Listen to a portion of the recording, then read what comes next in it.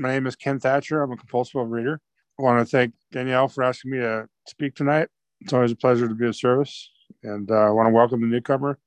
If you're new or relatively new, welcome to OA. Um, see, my experience, strength, and hope in a general way, right? Let's see. I attended my first OA meeting in Culver City, California, in the Los Angeles area in March of 2002. And it was a speaker meeting. And it wasn't a stag meeting, but it was predominantly women. And as I remember, and attended that meeting for about a year regularly, and I went my first year in program without a sponsor. I don't recommend that. I heard people talk about sponsors, and I always asked the speaker if they would sponsor me at the end of each meeting, but the speaker was always a woman for whatever reason. And they always told me that they didn't sponsor men, but to keep coming back. So that's what I did for like my first year in recovery. And, if somebody said that they didn't eat sugar, I didn't eat sugar that week. Or if they said they didn't eat bread, I wouldn't eat bread that week. And I lost a bit of weight doing that. But in hindsight, I was white knuckling it, not really. I had a big book and I read it, but I wasn't being guided. I didn't have a sponsor. So anyway, fast forward from that, I wound up a little bit further south in Orange County. And I started attending the meeting there on Bay Street in Orange. And I met a guy named Tom L. We became friends and whatnot. And I started noticing that. So at this point, I'd been in program, quote unquote, attending meetings for about a year and a half or so, but without a sponsor and so forth. And we had become friends. And I noticed that he was having an experience that I wasn't having, And I remember asking him one day, why that was, what was he doing that I wasn't doing? Because I thought that I was working the program, I was showing up at meetings and so forth. And he said, well, he said, do you have a sponsor? And I said, no. And he said, do you have a home group? And I said, no. And he said, have you ever worked the steps? And I said, no. And he goes, well, those three things are very important to one's recovery. You might want to get them. And he told me that his sponsor was speaking that night. And if I resonated with him, that I should ask him to sponsor me. And so I did. The guy was a very dynamic speaker. And so I asked him after the meeting, I spoke with him and asked him to sponsor me. And he said, sure. And we had a conversation. And one of the first things he told me, he said, Ken, you and I both suffer from a disease that in all likelihood will kill us both. It was like my intro to the truth in a way. I'd never been spoken to that way. I'd never heard anything with that kind of strength behind it in a meeting or anything like that. And he went on to explain to me about he read me some passages out of the book and taught me out some concepts and how it was important to be abstinent and what that meant exactly. And that I needed to be entirely abstinent to clear up my mind and my body so that I could accept and live by spiritual principles and work the steps. And I said, okay, I follow, so what do I need to do? So he had me do a food inventory and so I did that over the next couple of days and we went back and we went over it. And it was danger foods, iffy foods, and okay foods. And the danger foods were the foods that I knew that I overate or binged on. And then the iffy foods were the foods that maybe you did, maybe I didn't. And then the okay foods were the foods either that I didn't binge on or that I didn't like. And so I made my list and I went back to him and we went over it. And he said, well, would you agree that the danger foods or the foods that you overeat on have either flour, sugar, or both? And I said, yes, that's obvious. And would you agree that the list that the foods that you either don't like or that you don't binge on do not have those substances? I said, yeah, I can see that pattern there. And he said, okay. He goes, what I would suggest to you is that you have a problem or an allergy to, the book talks about, which means to have an adverse reaction to flour and sugar. So I said, let's start with that. We'll knock that out of your daily eating, and we'll eat 3 times a day, nothing in between, not involving flour and sugar. And I said, okay. and he turned me on to an abstinence that a lot of people still use today. I had 2 servings of oatmeal and a banana for breakfast, and El Pollo Loco. It's a chicken restaurant in California for lunch and dinner. And I said, okay. And I did that for 3 days. I got some clarity, and I fired him. I said, you're crazy. I'm not going to do this anymore. And I split, and I went on a 2-month binge, and I gained 50 pounds in 2 months. Now, prior to that, to go into Orange County and the year prior to that, my whole life was a train wreck coming into pre-program, right? I was losing my job. I was unhealthy. I was smoking. I was drinking alcoholically. I was definitely addicted to food. I was suicidal. And I used to get these infections in my legs. I used to get cellulitis real bad in my legs, both of them. And the last time I was hospitalized, I almost had my right leg amputated because they couldn't control the infection. It was so bad. And I decided at that time that if they did amputate my leg, that I was going to go home and shoot myself. I was going to check out because my life was such a train wreck, Now, like I say, this is all pre-program, of course.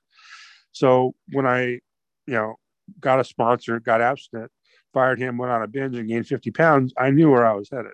I knew that if my leg infected again, I might, cause me to be an amputee, and then I was going to check out, because still at that point, it had been around in the rooms for almost 2 years now. I was still unrecovered.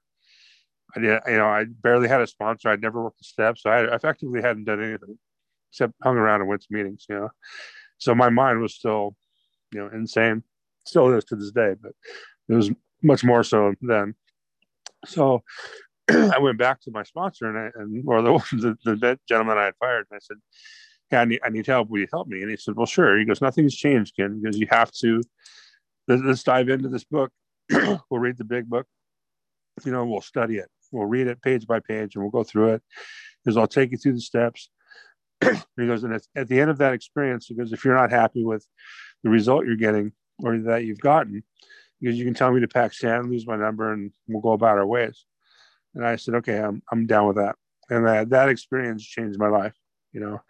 Um, he took me through the steps. I had the awakening with spiritual nature, through step 9, and that changed my life. And there are certain key concepts that he turned me on to that I share with my sponsees today, that I feel in my experience and observation and other people in program, that are entirely necessary. And this is outlined in the big book also, is that one, of course, you have to have a sponsor. You have to have a guide.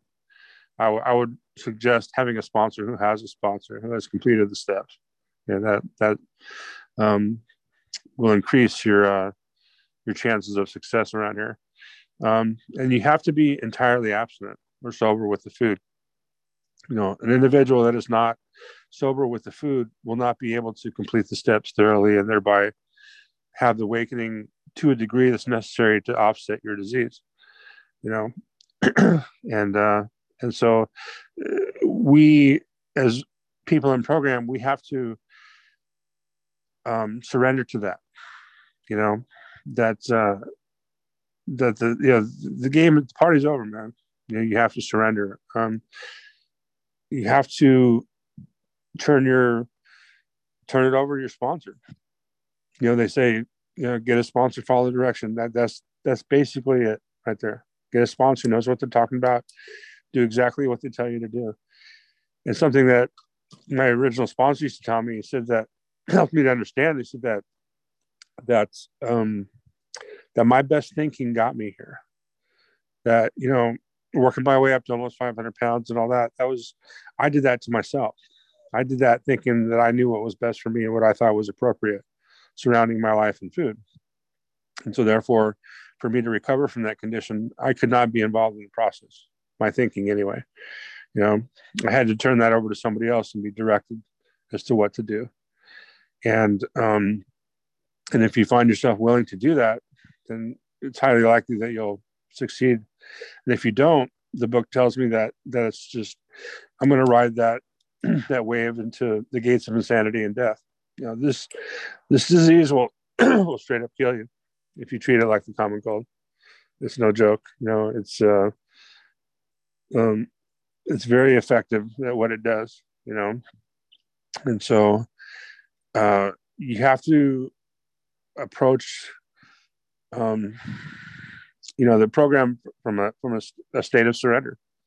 Turn it over, abandon yourself to the program, abandon yourself to the wisdom and guidance of a good sponsor, and ultimately to God, because that was another concept that was presented to me that I believe today. I show with my sponsees that the program of Overeaters Anonymous is the big book of AA. Okay, excuse me, and the 12 and 12 of AA. I'm not a big fan of the OA literature. I've read it, but I don't sponsor my sponsees through it. I've been through the steps several times with 3 different sponsors, and none of them sponsored me through the OA literature. It was just the big book and the 12 and 12 of AA. That was it. We read other literature outside of that, but that was it for the step work. And we studied it. I was taught to study the big book like a textbook. Don't read it like a novel. And I see a lot of people doing that, where they'll read it and they go, "Oh, that's interesting," and they go about their day behaving the way that they want to, and that's not going to bring about the desired result. You have to absorb that information, apply it in your life on a daily basis. Again, with the guidance of a sponsor, and it's a difficult process. It's very painful by design, as I understand it. It's only meant to, well, I shouldn't say be done once, but to be done thoroughly, and to do that, it's a cleansing process. And but if you're new, don't give up, don't quit. Because there's nothing for us out there. That was another thing that I was taught over the years, or told, was that if you hang around long enough, you will see people die in the rooms because they won't surrender to the program. I've seen that. I've known people that would not get abstinent, would not or could not, the book says.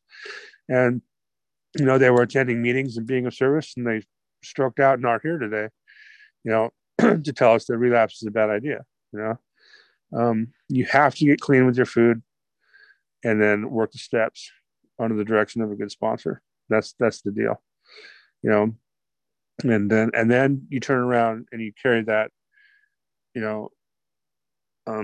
carry that message to other people, to your sponsees and so forth, and to pay back the debt, because people shared that information with me, with us, and it's very important that we stay true to the big book, because that's the reason why that book was written, so that the program wouldn't be lost through verbal communication. Recently I've heard several speakers in meetings talk about how it's not necessary to have a sponsor. I about fell out of my chair when I heard that. I could not believe that people were carrying that kind of message in the rooms of OA. That's just ridiculous. It's crazy to me. That's a bad idea. Get a good sponsor and follow the direction, man. And like I say, I can't emphasize this enough. Abandon yourself to the program.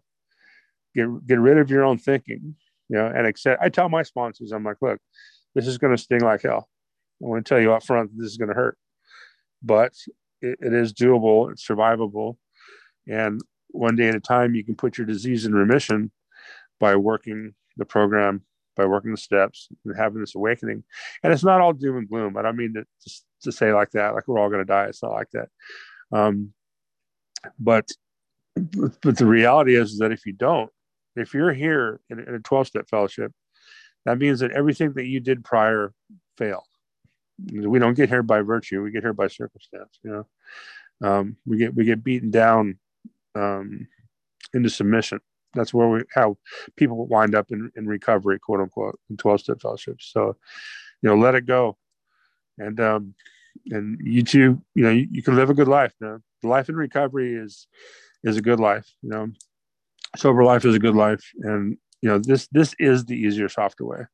That's another thing that I've learned, is that what I was doing before, carrying that kind of weight and all the health issues and the diabetes and the mental trip that goes along with it, and the suicidal thoughts and all that's hard. Shopping for wheelchairs is difficult. Eating 3 abstinent meals a day and attending meetings and qualifying my food and calling some people is easy in comparison.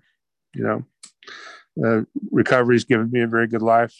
I'm also sober in AA. And, you know, uh, and, I don't know what else to say. Just, like I say, if you're new, I encourage you to get a big book and read it, ask questions, and run with the winners. That's another thing I've learned. I was taught also in AA is surround yourself with successful people. The herd mentality works really well in 12-step fellowships, but if you are, the loner, and you're coming in meetings late and you're leaving early and you don't get to know anybody, you're highly likely going to get picked off by your disease, So get a good sponsor, work your steps, get abstinent, and recover. It's a good deal. So thanks for letting me share. That's all I got.